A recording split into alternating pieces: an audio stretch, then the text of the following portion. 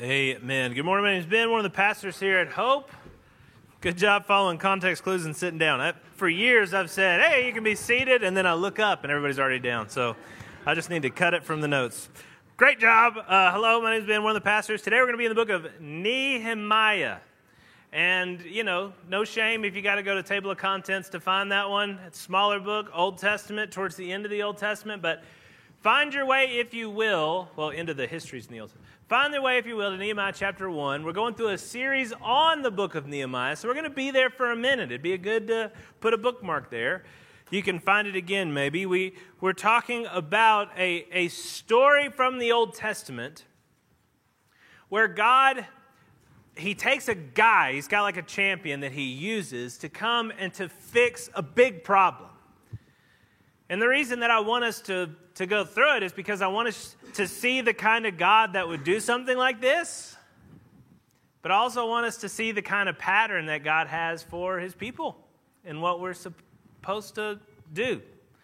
But if we're going to do, we got to be. You got to figure out the why. You got to understand this at maybe a heart level before we just start kind of stacking up what kind of things we might do. So to get there, we're going to start in the beginning of Nehemiah chapter 1. If you have a copy of the scriptures, glad you can turn your way there. If not, we'll have those words on the screen, as long as they don't flicker or whatever. And then we'd love to give you a copy of the scriptures on your way out in a modern English translation. So, if you want to get to know somebody, I don't know, there's varying levels of success with things called icebreaker questions. If you've heard of icebreaker questions, of course you have. You've been in an awkward situation with a group of people where you're expected to kind of, present something of who you are, but not too much. Icebreaker questions are sensitive because you want to get to know somebody, but you don't want to go too far. You got to leave some ice, especially on the first couple times you meet somebody. One of the funniest and maybe I think more heartfelt of the icebreaker questions that are out there, there was a pastor that I was with on a mission trip when I was very young, all the way on the east side of Africa. We were above Madagascar in this little island chain. We were there playing basketball, and basketball was our way of getting this one missionary guy in to meet these leaders of Islamic communities that were closed off. They didn't want to hear from the outside world, but they were willing to let us come play basketball and have basketball camps or whatever. And then he would get to know these guys, and he was a PhD in agriculture. So he could produce different resources for them that might help them in ways they would be excited, yada, yada, yada. The whole point of the whole trip, though, is for him to get to know them and them to get to know him. What's tricky is while he was a very excellent person and all this stuff he did, he was kind of a nervy guy, and he wasn't really very good at, interacting with people, which is a problem if the whole mission trip is for him to interact with this person, right? And so the other pastor that was there, I wasn't a pastor at the time, but the pastor that was there, he was saying, we need to give him some icebreaker questions to really facilitate between this kind of nervy missionary guy and the staid Islamic community leader. And he was saying, you should tell him to ask, when's the last time you cried and why? Now, if I paint the picture well, hopefully you understand how inappropriate that would be. I thought it was hilarious, though, as well, as just a funny thing to get things going, as though he would say, thank you for allowing me in your country. So when's the last time you cried and why? We understand that that's a pretty intense question. But why? Because to talk about something like that is to tell somebody not just a weakness, not just a vulnerability, but it's to tell somebody you, who you are, by what you love. And maybe what of what you love is imperiled. It's a tricky question. It's a deep question. I encourage you, if you know somebody well enough, or if you don't know them at all, one of those two extremes, to ask that question. Very funny, very helpful. Because biblically, God portrays his heart to us. And if we're to be his people, we don't just follow some sort of abstract set of rules or life guidelines. Right? It's not like Christianity is just this code that you put on your forehead and do as well as you can with. No, Christianity is a relationship with the living God, and he's inviting us not merely to learn his ways, but to learn him. to have his heart, which is to weep where he weeps. And the book of Nehemiah, which we talked about last week, it gets really exciting. It's death-defying. It's success. 52 days they build this massive wall despite all this opposition. And this guy, Nehemiah, he's got a lot of the qualities that we value as Americans. He's single-minded. He's able to stand up with conviction despite all the rabble. He's kind of singular. It's not really this team with Nehemiah. It's kind of like just him. We get excited about that. And yet the book begins where we have to begin. The book begins in tears.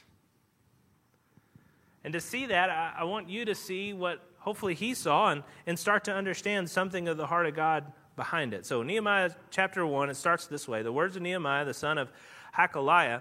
Listen, let's just as a church agree that we're not going to make fun of each other for how we say these words. Just go for it. Say it quick. Keep moving. I don't know that there's really a right way to do it. So just have fun with it. Hakaliah, sure. Now it happened in the month of Chislev, sure, in the 20th year, as I was in Susa, the citadel, that Hanani, one of my brothers, came with certain men from Judah, and I asked them concerning the Jews who escaped, who had survived the exile, and concerning Jerusalem. Quick recap. The people of God are in this place, the city of God. They're in the kingdom of God that God has promised and then delivered, and then because of their disobedience, God has allowed that kingdom to fall. And it dissolves in this deportation where God allows a foreign nation to come and to take the people of Israel and put them in captivity in this place, Babylon. By the time we get to Nehemiah, God's actually allowed those people, that captivity is over. He's allowed those people to go back and to begin rebuilding, to putting back together some of the pieces of these promises, of this wonderful project of God to bless all people through the nation of the people of Abraham. And yet, what Nehemiah is hearing, when he's asking about him, hey, he's still stuck, in the deportation. He's still, he's part of that kingdom. He's not really a slave, kind of a slave, I don't know. But he's still part of the deportation, and yet he's a Jew, and he's asking about the Jewish people, and of course his heart is there. He's concerned. Verse 3, and they said to me, the remnant there in the province who had survived the exile is in great trouble and shame. The wall of Jerusalem is broken down, and its gates are destroyed by fire. Allow your heart to kind of fill in the blanks poetically, because we don't have cities that are built the same way. But understand that he's saying that the core, the basic necessities for what it is to be a city doesn't happen. It's not existing. It's not only not there, it's rubble. They not only don't have big, proud, strong gates, the gates are burned with fire. Why? It's a symbol. They don't have any strength, they don't have any security, they don't have any honor. What's Nehemiah do? Verse 4, as soon as I heard these words, I sat down and I wept and I mourned for days, and I continued fasting and praying before the God of heaven. Now you come to church and you expect to I don't know what you're expecting really, maybe I shouldn't say that, but many, sometimes, often, come to church expecting some kind of a lift. Maybe you're not expecting it. You're hoping for some kind of a lift. Some kind of just like a sweet little thought that you can put in and, listen to a little bit, get enough of, and then go back to whatever, and then get out of here with something encouraging. But that's not what you need. I mean, sometimes the Bible's filled with encouragement, but you live in a world that doesn't look like that. We live in a world that's hurting.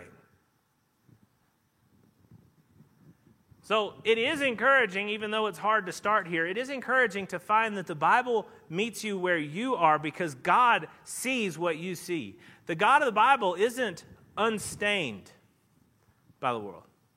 He's unstained in the sense that he has never sinned, but he's not aloof. You know what that word means? He's not just separated and uncaring. The Bible says that God weeps. and that he wept over his friend Lazarus who was dead. Now, he doesn't just weep over Lazarus because Lazarus was sick. Jesus knew about it. He could have gone, he could have done anything. It's Jesus. He could have healed him on the spot like he did with the centurion's servant. He could have gotten there quickly. He could have walked on water, gotten there quickly, and healed him. No, it's great. Done. Thank you, Jesus. Well, you're welcome, Lazarus. See you next week. Or, he could have done anything he wanted. And having the ability to stop the situation, he allowed the situation, then showed up at the situation, at the tomb. Lazarus, he allows to die. Then he comes to the funeral. And yes, he knows that he is about to raise Lazarus up from the dead. He knows he has that ability. He knows he's about to do it. And yet, between could have and did, Jesus weeps. He feels it. I need to hear that because sometimes my life is really terrible. And when I stop looking at my life for like 10 seconds and look out at other people's lives, the world is really terrible. The Bible says that Jesus wept as he looked at the city of Jerusalem. Jerusalem. He's weeping. It's the city that kills the prophets. The people that God sends to it to give them what they need, the only thing that will help. And instead of taking that medicine, they kill him. Why is Jesus weeping? He's weeping because he sees what the world should be and he sees what the world is. If you were to answer me honestly about the last time you cried and why, I bet we could find those two elements. That you know what the world should be, and yet you see what it is. And with Christ, you cry. You feel it. So what do we do about it? Well, you actually do have to start there. You have to start with the weeping. You have to start by seeing that things are not the way that they should be, not just in your life, but more fully. That's what Nehemiah does. He doesn't just start with the people of Israel. He understands that the God of heaven is involved and the honor of the God of heaven is involved. As you go throughout the scriptures, as God's men and women see things happening to the kingdom, they don't first and foremost only consider what that means to themselves. They're always rightly concerned with what that means for the name of the Lord that they serve, the God that they are supposed to be glorifying. You see it in this guy, Joshua. He was another leader of the people of Israel well before Nehemiah. And this guy, Joshua, just experienced a defeat with the people of Israel at a very crucial time where the people of Israel are stepping out onto the stage of Canaan. They're about to take over the promised land really, finally. They experience this defeat. And in Joshua 7, 8, and 9, he says, "Oh, Lord, what can I say? When Israel's turned their backs before their enemies, when they lose. For the Canaanites and all the inhabitants of the land will hear of it and will surround us and cut off our name from the earth. And what will you do for your great name?" You see? He's concerned for his people, but he's also concerned because those people are God's people. And if they lose before the people, the gods of Baal and Molech, what does that mean for the God of Israel's name? For his glory. He feels what we should feel is that we are his. And when this world is broken, God looks out over it and he hates it and he weeps over it because he feels, he loves. And he loves you. Man, it's hard to start there, but we, if we're going to be like him, and if we're going to produce the kind of fruit that the Lord wants us to produce, we've got to do it by abiding in him and having his heart with him. And his heart looks out over the world and it weeps. When's the last time you wept? And why? Oh, if you start there, then you trust. That's what Nehemiah did. He goes to the Lord. It says in verse 5, and he said, "O Lord God of heaven, the great and awesome God who keeps covenant and steadfast love with those who love him and keeps his commandments. Let your ear be attentive and your eyes open to hear the prayer of your servant that I now pray day and night for the people of Israel, your servants, confessing the sins of the people of Israel, which we have sinned against you. Even I and my father's house have sinned. We've acted very corruptly against you and have not kept the commandments, the statutes, and the rules that you commanded your servant Moses. Now, I say trust, but there's some content that you have to trust. You know, there's Aladdin when he's looking at Jasmine, and this is a Disney story if you've not heard it. The story is called Aladdin. And Aladdin is a ragamuffin, he's a street rough, and he becomes a prince because of a genie. And he has a famous line that he says to the pretty lady, who's also a princess, Jasmine, "Do you trust me?" Now, it's a great lesson. You should show it to your children and then talk to them afterward. She shouldn't. She doesn't know him. Her dad's not involved. The whole thing is not, she shouldn't. But she does, and at the end of the day, okay, maybe there's some redemptive in her trust, or I don't know. It's not the gospel, it's just a story. But he says, "Do you trust me?" And dreamy eyes, fill in a lot of gaps. And she gets on the carpet, and away they go. What he's saying, Nehemiah is saying, is that he does trust God. The person, the thing of God. Not just a set of rules. He trusts God. And yet, for us, it's a little bit tricky here because there is some content we have to dig through. He's talking about a covenant, a set of commandments. And he's saying that you do have steadfast love, and you hold covenant have steadfast love with those who love you and keep your commandments. And there's a part of you, maybe a cynical part, maybe kind of just an honest part, that says, "Oh, there it is. Got it. Yeah, he loves you all right. He loves you if you're obedient. Keep his commandments, and then he's real impressed, and he's excited to love you." I know about that kind of love, that kind of performance love.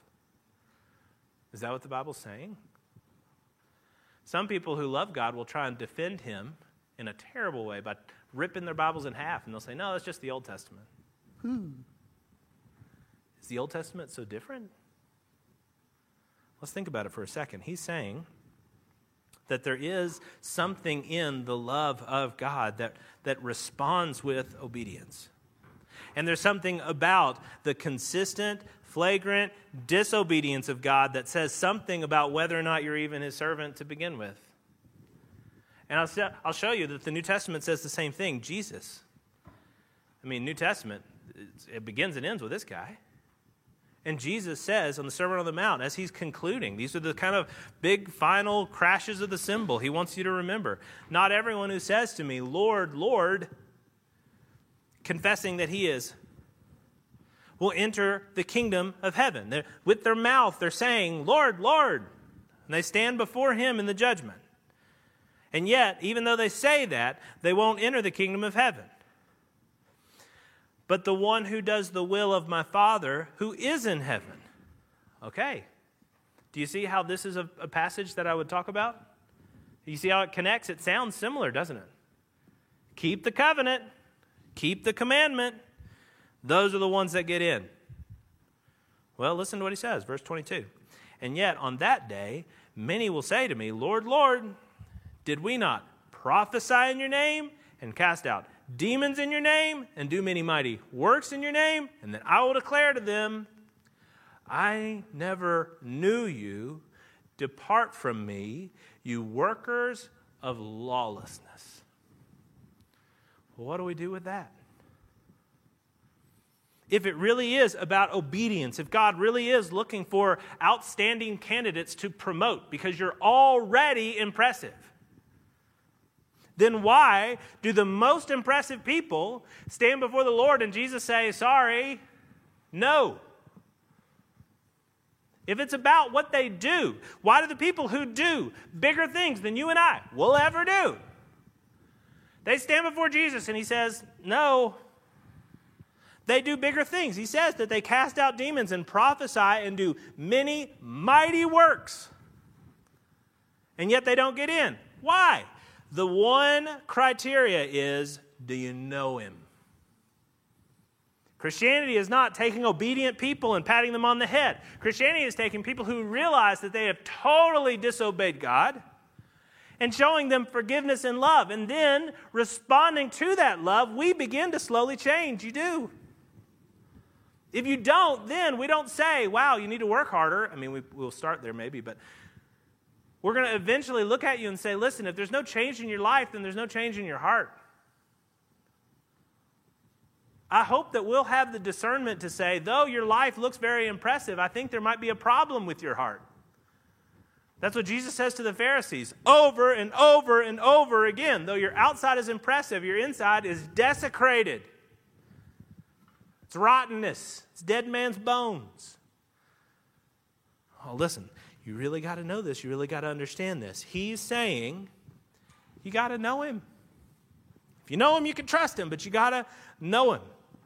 Another place later in the New Testament, 2 Thessalonians 2, finishes that chapter by saying, now may our Lord Jesus Christ himself and God our Father, who loved us and gave us eternal comfort and good hope through grace, comfort your hearts and establish them in every good work and word. Do you see the order? He takes you, he loves you, he saves you, he establishes you. And then watch as these good works come up. It's important to realize that, because otherwise you're going to have the weeping where you see that the world is broken, but you're not going to turn to God to fix it because what? You're too proud, you're too gross.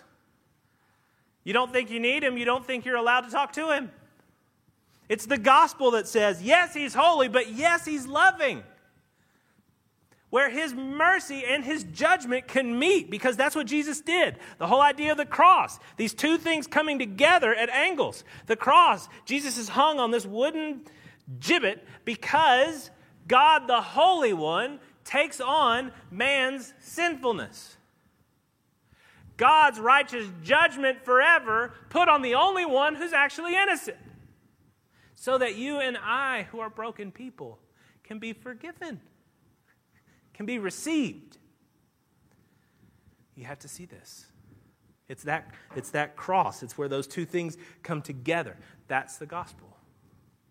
Nehemiah didn't understand it the same way we do because he's before the time of Christ, but he did understand it as we should because he looked at God's consistent message throughout all of Scripture, which is that he is holy and that a sacrifice must be made if we are to be in covenant with him.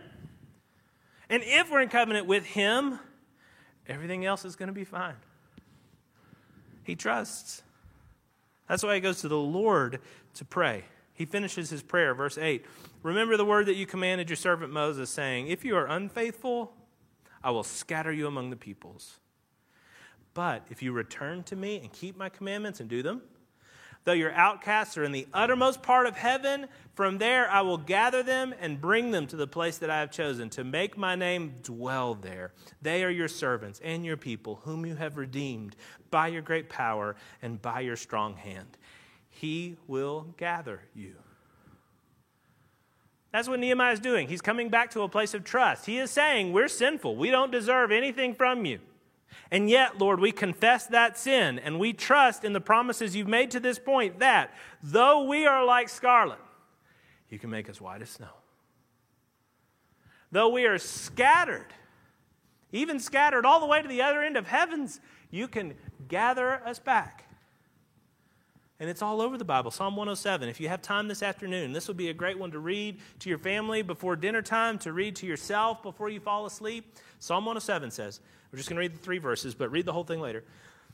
Oh, give thanks to the Lord, for he is good, for his steadfast love endures forever. Let the redeemed of the Lord say so, whom he has redeemed from trouble and gathered in from the lands, from the east and the west and the north and the south. He gathers us in. Nehemiah trusts in the heart of God. He trusts in the promises of God. So much so that now he's ready to work with God.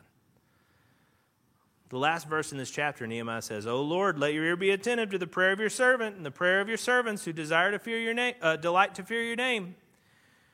Whenever you read fear your name, I think that's really helpful, so embrace it. But don't think about like, fear. Think about like, You ever walk on the edge of a cliff?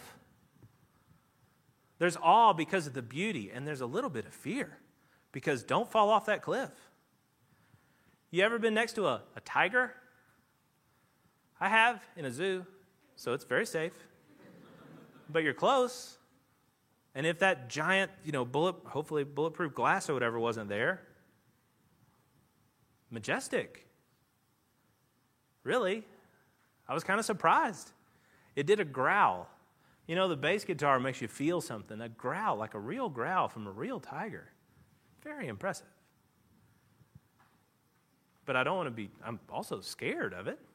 I'm in awe of it. I want you to hear that when you hear fear of the Lord. You're going to see it in some places where you'd rather not see it unless you understand it as it is there. You got to delight in the awe, in the fear, in the bigness, in the goodness, in the holiness, in the severity, and the wonder of your name.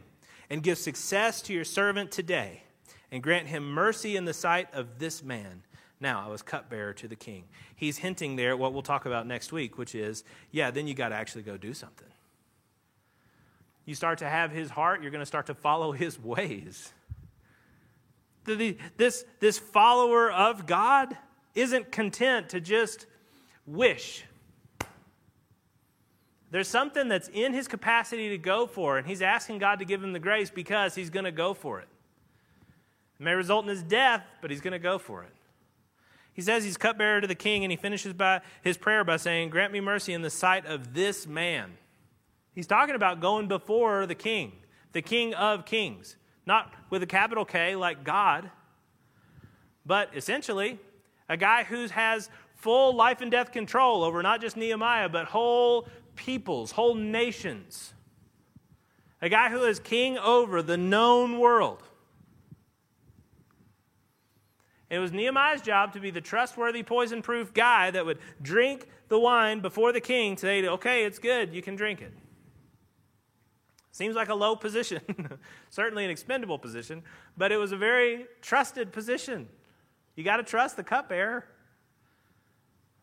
And trusted, I mean, that he would be like almost an advisor to the king. And he's going to go before the king and he's going to ask for help. He's going to ask for mercy or be allowed to go and do help, to be relieved from some of his duties for a time. And it's a possible death sentence. It's certainly wild that he would want to go from the king's palace and the king's throne room to the dirt pile of Jerusalem. That he would want to go from professional sommelier to the king to take a shovel in one hand and a sword in the other, while enemies from within and without try to stop him from rebuilding something for the honor of the Lord. And yet he does it. He's wept, he's got the heart of the Lord, and he's seen, he trusts in the Lord. And we're going to do the same thing. Not just because we're committed, not just because we're excellent. We're going to do the same thing because this is God's pattern. This is what he does. He takes people who abide in him, and then they start to bear fruit. It happened with Nehemiah. Certainly Christ is not a man but God, and yet he stands before God praying for us, caring for us. He goes and then dies for us. We've already talked about that. We'll talk about it every day. I want to talk about it constantly. But then there are others who after Christ then are like Christ. You have the apostles. This guy Paul, he writes about it. And he says in Colossians 1:24, now I rejoice in my sufferings for your sake. And in my flesh I am filling up what is lacking in Christ's afflictions for the sake of his body. That is the church. Sounds blasphemous, doesn't it? Jesus' death wasn't enough. We're waiting on wonderful, high and mighty Paul to come and bring some affliction. No, that's not what he's saying. He's saying that he's God's servant, that he's Christ's servant, and that he's going to do what Christ has commanded. And like Christ promised, in this world, you will have trouble. Like Christ promised to Paul when on the road to Emmaus, he says, Damascus, whatever it is. He's on a road, he meets Jesus, and Jesus says to the guy that's going to come and help Paul, you got to go help him, and I will show him how much he must suffer for my name. Because to go out in a fallen world and try and change it is going to involve suffering. And yet, as Paul finishes that chapter in Colossians, Jesus we proclaim. We warn everyone. We try to teach everyone with all wisdom, that we may present everyone mature in Christ. For this I toil, struggling with all his energy that he so powerfully works within me. That's what we're going for. That's the whole point of Nehemiah. Keep coming back. And I hope you'll see week on week that, we are going to show you hard things that are going to tempt your heart to weep. And that, you know the Lord, you're going to start to feel what he feels, which involves some weeping. But it also involves coming to know him and to trust him. To see the Lord whose steadfast love endures forever. And to then, in that trust and with that passion, going out to change everything. Let's pray. Lord God and Heavenly Father, we're going to transition now into this time of remembrance where we have the Lord's Supper. And as we do so, Lord, I pray that we would tie all of this together, Father, that this is all done by you, through you, and to you, and for your glory. And that, Father, anything that we might do to try and bring your name and bring your solution and your love to the world, Father, it's all only ever going to happen as we understand what you've done for us and the love that you've shown us in Christ. Now, as we do this symbol that you instituted in that Last Supper, I pray that something of what we're doing with our mouth, with our eyes, with our nose, with our ears, Lord, that we would understand and have our affections change, have our hearts become a little bit more like you. Please, Father, help us to take this seriously, but also to receive from it seriously. Pray these things in your Son's holy name. Amen.